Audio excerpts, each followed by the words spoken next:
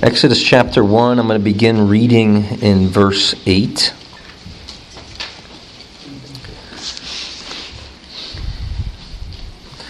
It says, "Now a new king arose over Egypt, who did not know Joseph. He said to his people, 'Behold, the people of the sons of Israel are more and mightier than we. Come, let us deal wisely with them, or else they will multiply in the event of war. They will also join themselves to those who hate us and fight against us and depart from the land.' So they appointed taskmasters over them to afflict them with hard labor, and they built for Pharaoh storage cities, Pithom and Ramses. But the more they afflicted them, the more they multiplied, and the more they spread out, so that they were in dread of the sons of Israel." Let's pray. Lord God Almighty, we again come before you and ask that you would give us understanding into your word. Help us to see you and your glorious faithfulness and trustworthiness, so that we would believe and trust in you by faith. In Jesus' name, amen. Perhaps you've heard of the story or watched the movie. The book was published in 1957 by Theodore Reisel, also known as Dr. Seuss. It was called The Grinch Who Stole Christmas. Perhaps you remember something of the story. The Grinch, who spent many years in seclusion and isolation away from Whoville, plots a plan with his dog that he's going to ruin Christmas. And he specifically seeks to attack the Whos. And he's going to come in and break into the Whos' house and steal all their belongings. Sure enough, he's able to steal the presents. But then he notices the Whos wake up on Christmas morning with all their belongings stolen, and they're singing. They're still happy. And he realizes that he was not able to steal Christmas. Now, say, what does that have to do with the message this morning? This morning we are going to look at three, not so much Grinches, but three thugs who tried to steal Christmas. Three thugs who sought to do all they could to go against God and His promises, but were unsuccessful. And because of this, you can sing on Christmas morning as you believe the promise of God. The first of these thugs we're going to find in the passage that we read this morning. Way back in the book of Exodus, thousands of years before Jesus ever came, there was Pharaoh the fool. Pharaoh the fool. Now we do not know which Pharaoh this was, but we do have some insight in verse 8 that this Pharaoh arose in Egypt, and the text says that he did not know Joseph. Now, this is a Christmas message, and you might be tempted to think this is the Joseph who would marry Mary, but that's another Joseph.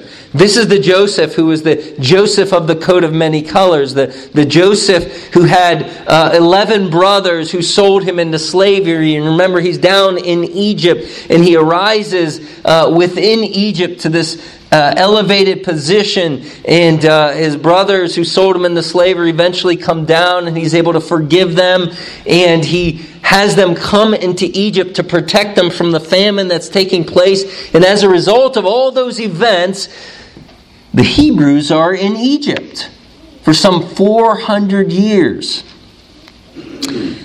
And also, another backdrop that's important to this passage is a promise that God made to Joseph's grandfather, namely Abraham, that he would be a father of many nations, that God would build up this great nation through Abraham. And so, but here these Hebrews are, as people of slavery in the land of Egypt.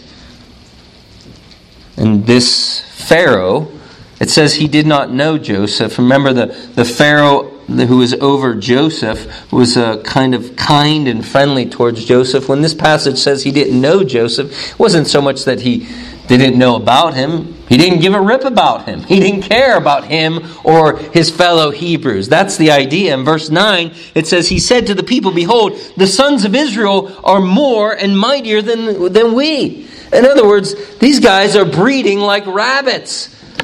Look at all the babies around them. Look at all the children. Look how big their families are. They're multiplying. And as these young people grow up, they might get disgruntled with us. They might take over Egypt. And so we need to do something about this. And Pharaoh began to give harsh labor rules pertaining to them. And that wasn't effective. And then in verse 15, it says, then the king of Egypt spoke to the Hebrew midwives. These are the OBGYNs of the day. These are the women involved in bringing forth these children, helping these women in labor to have these children. He spoke to the Hebrew midwives, one of whose name was Shiphrah, and the other was named Puah. And he said, when you are helping the Hebrew women give birth and see them upon the birth stool, if it is a son, then you shall put him to death. But if it is a daughter, then he shall live. But the midwives feared God and did not do as the king of Egypt had commanded them, but let the boys live. So Pharaoh the fool comes up with this murderous plot. This murderous plot that when the midwives are delivering to kill any baby boys. Now, why the boys? Obviously, the boys would be the ones who would grow up and possibly could be involved in a Hebrew militia. He wants the boys murdered. And this plan doesn't work. So in verse 22, then Pharaoh commanded all the people, saying, every son who is born you are to cast into the Nile, every daughter you are to keep alive. So now he commissions not only the Hebrew midwives, because this plan wasn't working out, because they weren't going along with the plan. In fact, they said the Hebrew women, they're vigorous. In fact, the Hebrew word there is that they're like animals. They just push out these babies before we even get there. We can't even put these boys to death. And so Pharaoh says, plan B. Plan B, I'm going to recruit all Egyptians. Anytime you see a baby Hebrew boy, that boy is to go into the Nile. Now, there's tremendous significance to this that we might miss because we don't understand what the Hebrews believed about the Nile. They believed in the God of the Nile River. And so tossing the baby into the Nile, in one sense, would be convenient. The baby just gets carried along down the river and dies. But also, it was a kind of way to wash their hands of responsibility. In other words, donate this baby to the Nile god, and that god will decide what he does with that child, whether he lets that child live or die.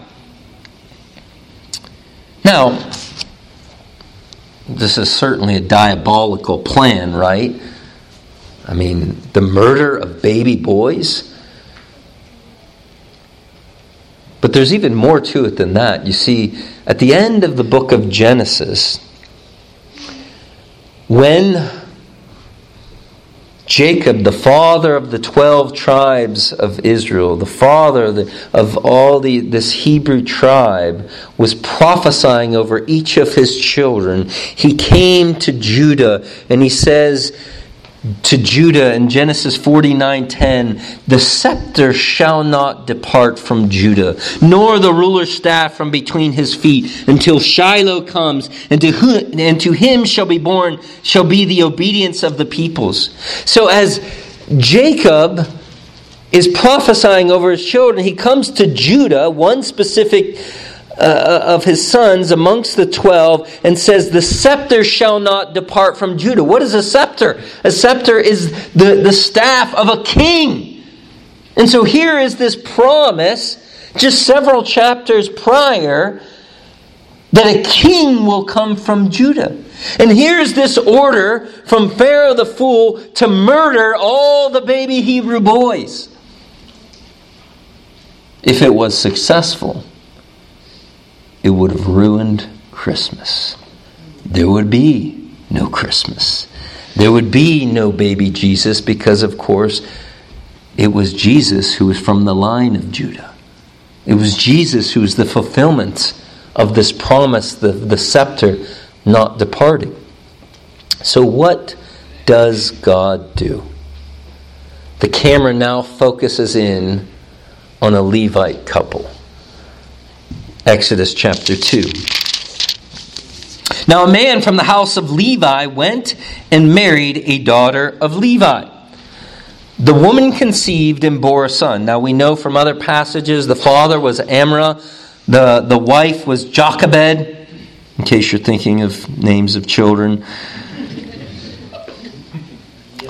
The woman conceived and bore a son, and then she saw that he was beautiful, and she hid him for 3 months. Now, I don't know how they were able to hide this baby. You know, maybe they dressed little Moses up with a bonnet and introduced him as, with some female name. I don't know. Because remember, it was okay for the girls to live, but for the boys, they had to be tossed into the Nile at this point. She's able to keep it up for 3 months, but eventually it becomes obvious that this baby is going to get thrown into the Nile. Verse 3. "But when she could hide him no longer, she got him a wicker basket and covered it with tar and pitch. And then she put the child into it and set it among the reeds by the bank of the Nile." Now this is fascinating here. She makes this little basket. In fact, the word that's translated here where it says that she got a wicker basket, covered it with tar and pitch. This wicker basket, it's the idea, it's the same word that's used in Genesis chapter 6 of the ark. It's like a little baby boat. A little baby ark. Now, any Hebrew reader of this immediately is thinking, something tremendous is going on here. God is delivering His people through this little baby in the baby ark. So she puts this baby into this little baby ark and puts the baby amongst the reeds by the bank of the Nile. You can just imagine Moses' sister Miriam following this baby boat. Jochebed and Amram not even wanting to look and see what happens to this baby, and they perhaps just go home. Maybe they're on their knees praying on behalf of this little baby that they just put in the Nile River in their baby boat. Verse 4, the sister stood at a distance to find out what happened to him. And sure enough, verse 5, the daughter of Pharaoh came down to bathe at the Nile, with her maidens walking alongside the Nile. And she saw the basket among the reeds and sent her maid, and she brought it to her. And when she opened it,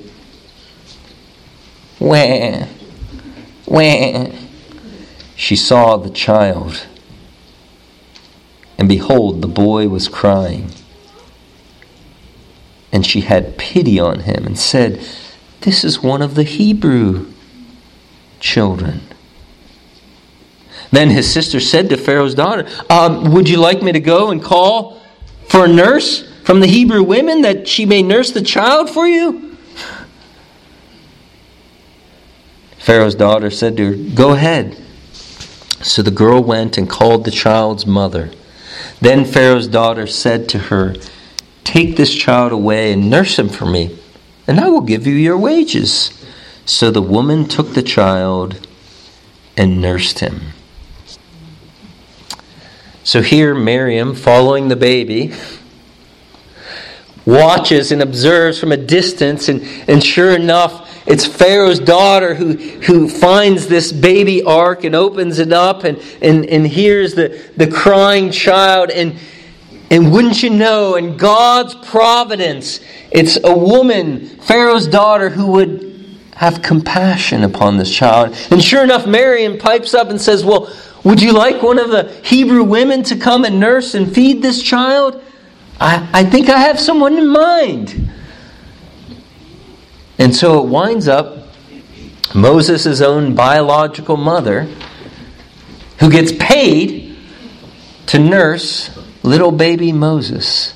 And all this is God working quietly and behind the scenes. And no doubt Jochebed, the mother of Moses, and Amram, the father, reared Moses in the scriptures, eventually having to say goodbye to him into Pharaoh's court. But God quietly working behind the scenes to save Christmas, to save the promise. And sure enough, in verse 10, the child grew, and she brought him to Pharaoh's daughter, and he became her son. And she named him Moses, and said, because I drew him out of the water. Wink, wink. Drew him out of the water? Pharaoh's daughter spoke better than she knew, right? Draw him out of the water. Yes, she did draw him out of the water, but that's exactly how God would deliver his people, would be drawing them out and through the water.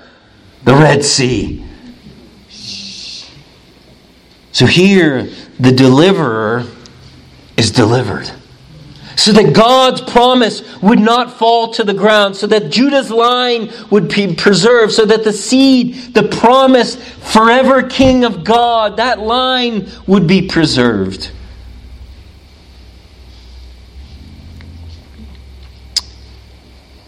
That's the first Grinch thug who sought to steal Christmas. Pharaoh the fool. Fast forward some years, eventually the Hebrews are delivered out of Egypt and they're placed into the promised land, and they have a desire for a king. And they want to be like the other nations. And so God gives them a king like the other nations, Saul. But God has a young man in his crosshairs who would be the king who he would desire, namely King David. And David would succeed Saul, and God, some years later in 2 Samuel chapter 7, David wants to build a house for God. He wants to build a temple for God as they're finally now in the land and as a stable people. And God says, David, you're not going to build a house, but I'm going to build a house for you. And then there was a play on words there, that God would build a forever dynasty through David. And so now you have this promise from Judah that gets narrowed and it's focused down through David. And if you read 1 and 2 Kings, you know something of the history of Israel, that there was a couple good kings here and there, but most of them were pretty rotten. Turn in your Bibles to 2 Samuel chapter 11.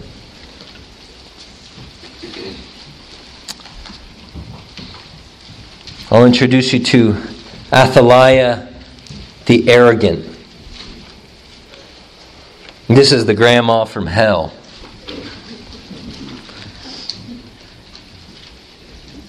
Athaliah. 2 Kings chapter 11. When Athaliah, the mother of Ahaziah, saw that her son was dead, she arose and destroyed all the royal offspring. We don't have time to go into all the details, but basically, her son, Athaliah's son Ahaziah was assassinated by Jehu, who became king in the north. Athaliah, she was the wife of Joram, who murdered all of his brothers. When he became king, he wanted to eliminate all the competition. So when Joram, Athaliah's husband, becomes king, he has all of his brothers murdered. And years later, the Philistines wind up taking all the sons of Joram captive. So the descendants of the kingly line, it's getting pretty thin. And after Athaliah's son, Ahaziah, is assassinated, Athaliah sees a power vacuum here. Oh, one more detail. Athaliah was the daughter of Ahab. Ahab was the evil king of the north, whose wife was Jezebel. And so when verse 1 says that she arose and destroyed all the royal offspring, the only royal offspring that would have been left would have been her grandchildren. Now, I don't know what you think about when you think of Grammy. I think of soft, sweetness, gushiness, oozing love. This is the grandma from hell. This is stone cold grandmama.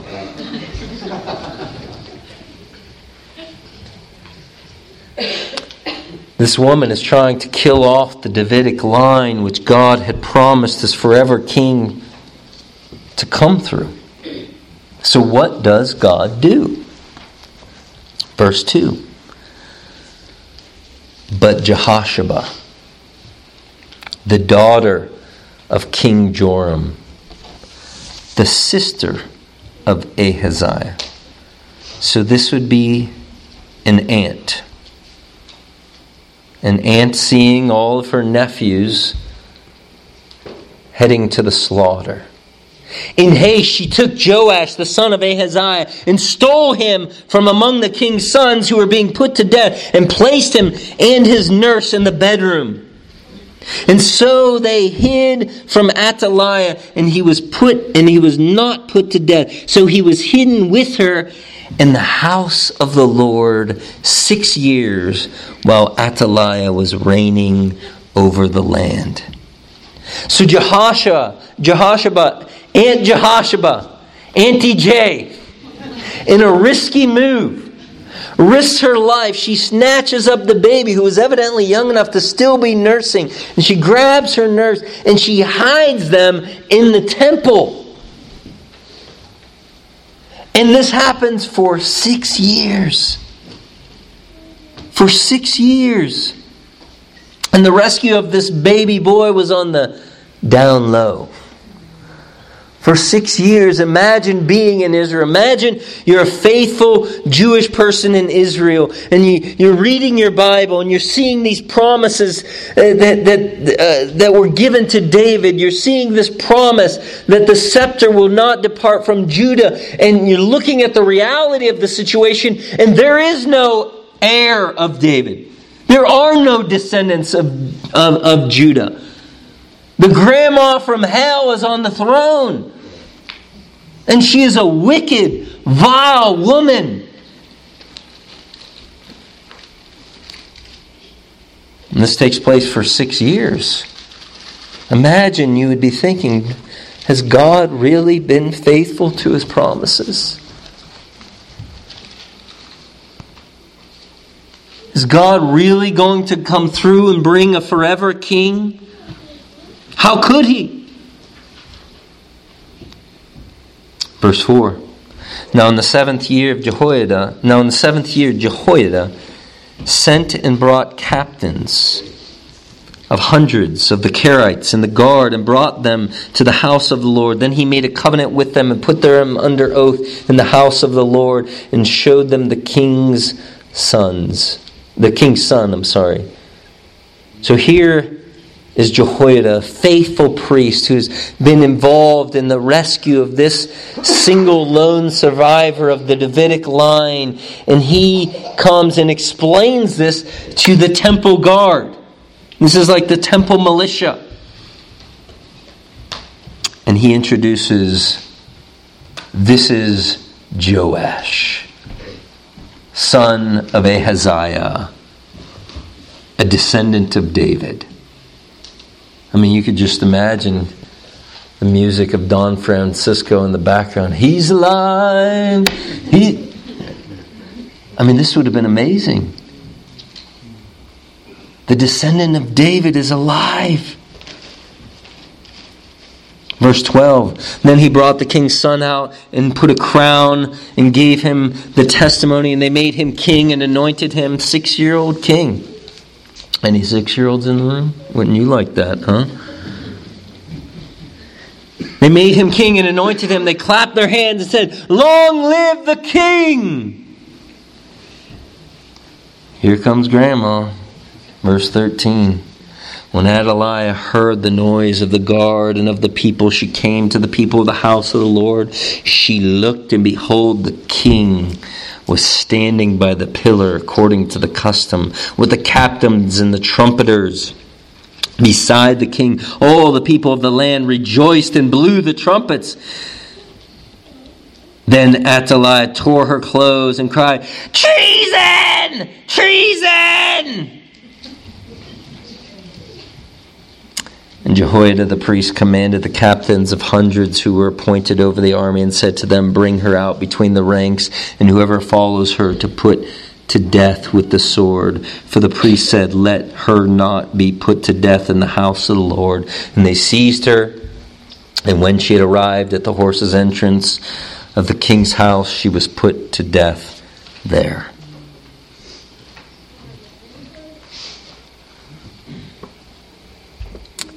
Athaliah, had she been successful, God's promise would have fell to the ground. Has she succeeded in killing all of the royal family, including little baby Joash,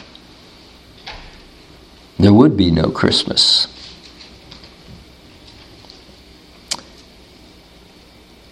One more thug of the Pharaoh the fool, Athaliah the arrogant, and the butcher of Bethlehem. Matthew chapter 2. This one's a little bit more familiar. Matthew chapter 2. Now Jesus was born in Bethlehem in Judea in the days of Herod the king. Magi from the east arrived in Jerusalem, saying, "Where is he who has been born King of the Jews? For we saw a star in the east and have come to worship him." When Herod the king heard this, he was troubled, and all Jerusalem with him. Gathering together all the chief priests and scribes and people, he inquired of them where Messiah was to be born, where the anointed king was to be born. They said, "In Bethlehem of Judea, for this is what has been written by the prophet."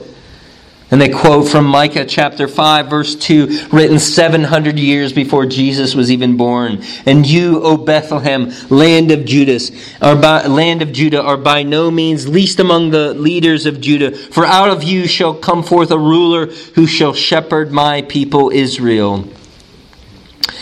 Then Herod secretly called the Magi and determined from them the exact time the star appeared.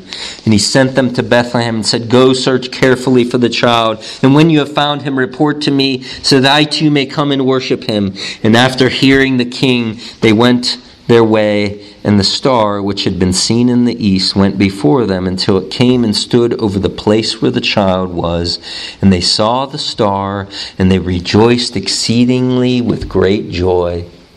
After coming to the house, they saw the child with Mary, his mother, and they fell to the ground and worshipped him. Then opening the treasures, they presented him with gifts of gold, frankincense, and myrrh. And so this is the situation. These Magi, probably from from Persia, modern day Iran or Iraq area. These are kingmakers. They come and they're following the star, and perhaps they had learned some prophecies of Messiah from Daniel way back when Daniel and his 3 friends were captive in Babylon and Persia. However they knew, we don't know for sure, but they come seeking Messiah. They have this knowledge, this revelation that Messiah has been born, and they come to Herod, and no doubt Herod is quaking in his sandals at this point, because these guys are kingmakers. They're important officials from the Persian government. And he has to inquire from the religious leaders as to where Messiah was to be born. And they unravel the scroll of Micah and find in Micah chapter 5 verse 2 that this prophecy that the promised king, the king that was promised to Judah, the king that was promised through David, this king would one day be born in a tiny little village town like Sebring,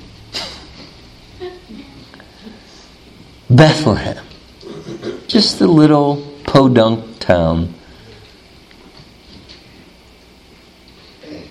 And so these magi, these kingmakers, go to Bethlehem and they find the baby and they worship the baby. And they bring gifts. But you see, the butcher of Bethlehem sees a power threat here. Herod sees, well, if he's the king, and I'm the king, well, there can't be 2 kings. So I must eliminate the competition, much like Pharaoh needed to eliminate the competition, much like Athaliah needed to eliminate the competition. And so he does what seems to be unthinkable. Let's pick up the story in verse 12. And having been warned by God in a dream not to return to Herod, the Magi left for their own country by another way. Verse 13, now when they had gone, behold, an angel of the Lord appeared to Joseph in a dream. Get up, take the child and his mother and flee to Egypt. Remain there until I tell you, for Herod is going to search for the child to destroy him. So he remained there until the death of Herod. This was to fulfill what had been spoken by the Lord through the prophet, out of Egypt I called my son. And then the unthinkable. Verse 16, then Herod saw that he had been tricked by the Magi.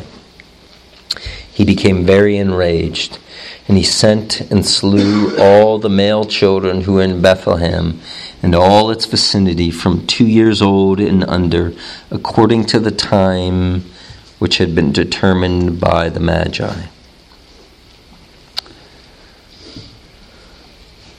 So we do not know how old Jesus was at this point, but he's evidently either still newborn, an infant, somewhere under 2 years old, because Herod projects any baby boy who's 2 years old and under needs to die.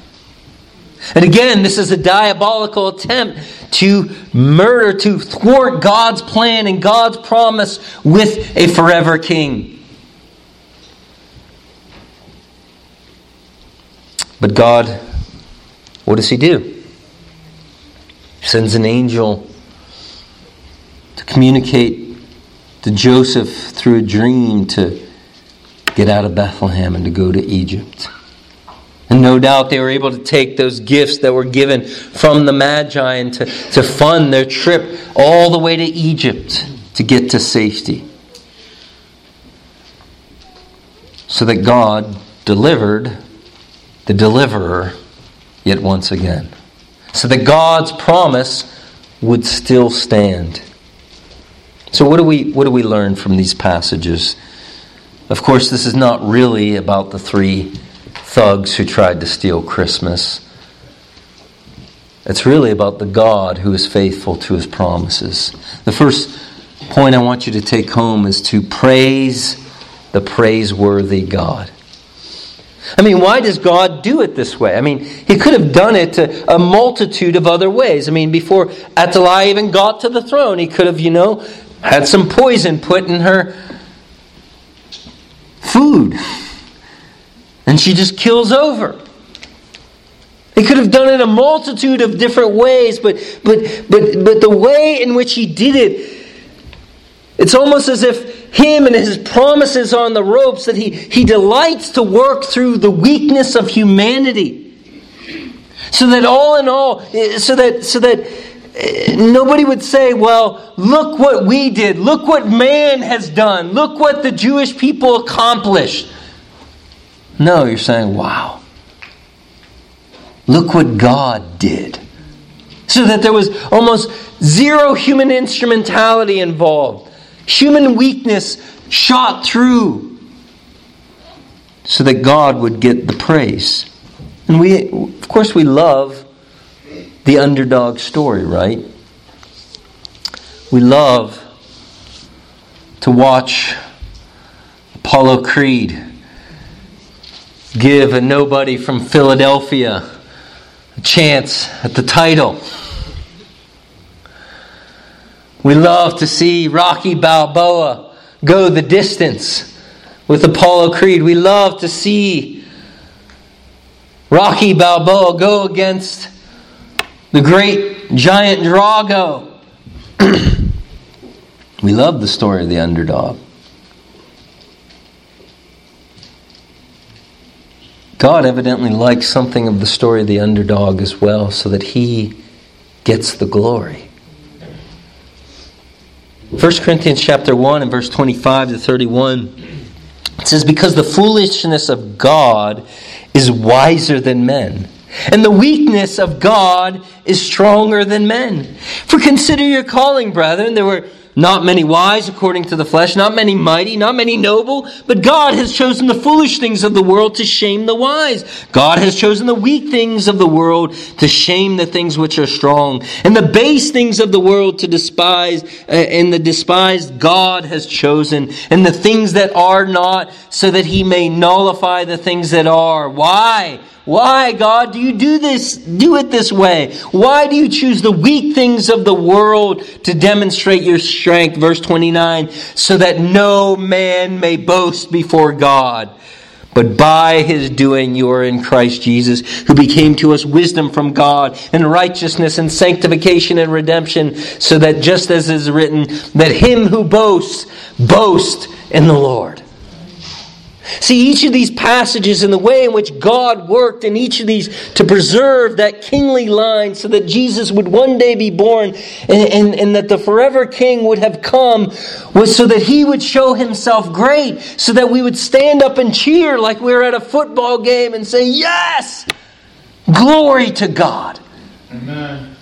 Praise the praiseworthy one. And so that it's no wonder,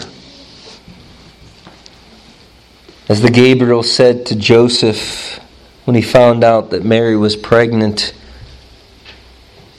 call him Jesus, for he shall save his people from their sins. How would this great God go about saving his people from their sins? In the weakest way imaginable. As this Jesus would grow up, as he was delivered from death through the butcher of Bethlehem, Herod. But the plan was for him to die, not as a baby, but he would live for 33 and a half years. As John Bunyan said, he would weave a perfect garment of righteousness for those 33 and a half years, only to give it away. And how would he save his people from their sins? He would be suspended between heaven and earth on a Roman cross, publicly executed. What greater weakness would there be? But in that seemingly insignificant event of an order of a Roman execution to a Jewish male, he would be bearing in his body all the full weight of hell that sinners deserve. So that the Apostle Paul would write in Galatians 3:13, Christ redeemed us from the curse of the law by becoming a curse for us. That God would deliver His people from their sins and the hell that they deserve by pouring hell on His own Son. Weakness. But God was not through with this. He didn't stay dead, did He?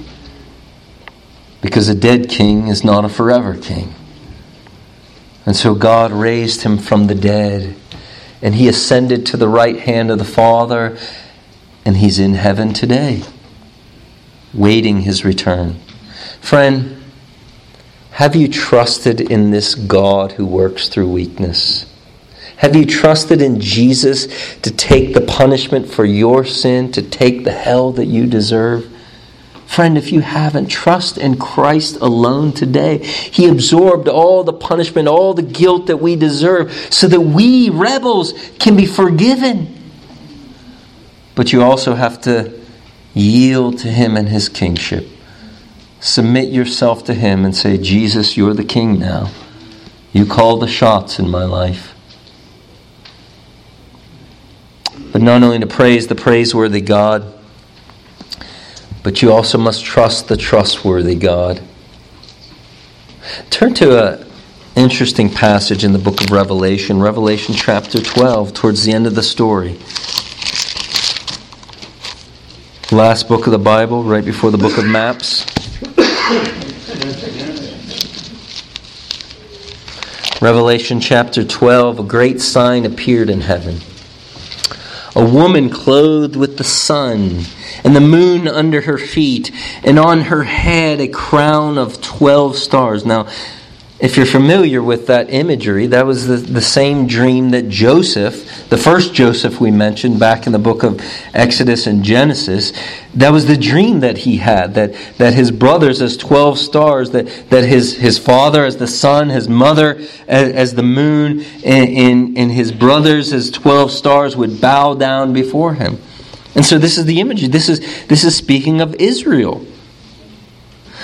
Verse 2, that she, this woman clothed in this way, was with child, and she cried out, being in labor and in pain to give birth. Then another sign arose in heaven. Behold, a great red dragon, and his tail swept away a third of the stars of heaven and threw them to earth. And the dragon stood before the woman who was about to give birth, so that when she gave birth, he might devour the child. Sound familiar? A dragon? No doubt hearkening back to Genesis chapter 3. A woman giving birth. A dragon seeking to devour. This is a theme that's been set up all along. A great cosmic theme of the seed of the woman, the seed of the serpent. Verse 4, and his tail swept away a third of the stars of heaven and threw them to the earth. And the dragon stood before the woman who was about to give birth, so that when she gave birth, he might devour the child. She gave birth to a son, a male child, who is to rule all the nations with a rod of iron. Who would that be speaking about? Give you a hint, it begins with a J. And her child was caught up to God and to His throne. Interesting. In an economy of words, this describes the life, the death, burial, and resurrection, ultimately the ascension of Jesus. He's caught up to God and to His throne. That's where Jesus is now. Then the woman fled to the wilderness, where she had a place prepared by her God. Just like Israel in the wilderness, so God's people are in the wilderness, prepared by God. In other words, we also live in a time of darkness and quietness. I mean, think about the times that we just mentioned. where it seemed like the kingdom of God was a kind of smoldering wick that could easily be put out, like a candle where the wax is seeming to almost engulf that little flame, and it's just kind of flickering there, and it could so easily, with the slightest little breeze, be put out. Think about the time when Pharaoh is upon the throne. And God's people are being persecuted. God's people are being oppressed. Their babies are being murdered. They're forced into hard labor. And it seems like, will God be faithful to His promise? Will He come through for His people? We say, well, that's pretty radical times. Far different than today. Is it? How many Christians have the Boko Haram of Nigeria? How many Christians have the Boko Haram murdered this past year? What's it like for a Christian to live in Indonesia or in northern India? To have your houses burned to the ground purely for the reason that you're a Christian? Or what is it like to live under the constant scrutiny of the government of the People's Republic of China because you're a Christian? Well, we may live in a bubble here, but that's not how it is for most of our Christians right now. Atalaya, imagine living during this time, where it seems like there's no hope, there's no descendant of David. Wondering, has God failed in His promises? That God was quietly working behind the scenes, right? And He was working through faithful instruments in His hand, right? During the time of Pharaoh, He's working through Shiphrah and Puah, the Hebrew midwives. He's working through Amram and Jochebed, Moses' parents. In the time of Athaliah, He's working through Jehoshabad and Jehoiada the priest. And wouldn't you know, in each of these instances, it's looking towards children and raising a future generation. Trusting, let me just be faithful to pour into this child and to do what's right. And God uses it to bring about deliverance. Similarly, in Matthew chapter 2, imagine being in that Bethlehem small village. How many funerals were planned for little baby boys? And wondering, has God fallen asleep? Has God forgotten about His people? Friend, are you tempted to look at the dark times in which we live and think, has God fallen asleep at the wheel? Oh no, my friend. He hasn't. Yes, we may live in a wilderness, but God is quietly working behind the scenes like He was for those 6 years under the reign of Athaliah. There was an heir to the throne. And although Jesus may not be here physically and bodily, He will return. In fact, you sang about it, but you didn't even know about it. Because Christmas hymn, Joy to the World, is actually not about the first coming of Jesus. It's about the second coming of Jesus. He will make His blessings flow far as the curse is found. He doesn't do that in the first coming. He does that in the second coming, where He reverses the curse. God will be faithful to His promises Friend, we must be faithful to Him. We must trust in this trustworthy God in our quiet, seemingly insignificant lives, to pour into future generations, whether you have children or whether you don't have children, to rear them in the discipline and instruction of the Lord. If you're an aunt, you're an uncle, pour into your nieces and nephews. If you be involved in teaching Sunday school, be involved with that. Quietly but faithfully trust the God who is trustworthy. Praise the God who is praiseworthy. But be loyal to Him. So you can sing this Christmas. Like the Who's of Whoville, the Grinch was not successful. These three thugs were not successful, but indeed Jesus was born in Bethlehem. He was delivered to live a perfect life, to die a perfect death, to be raised from the dead, in the language of John and Revelation, to be caught up to heaven. And guess what? He will one day come back as God's forever King. Let's pray.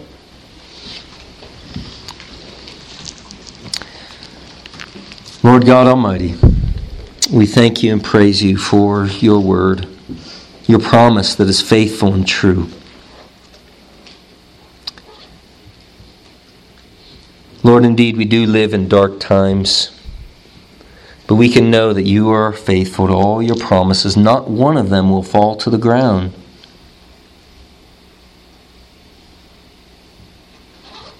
Your promise that you delivered upon in the first coming of Christ, but also your promise in His second coming.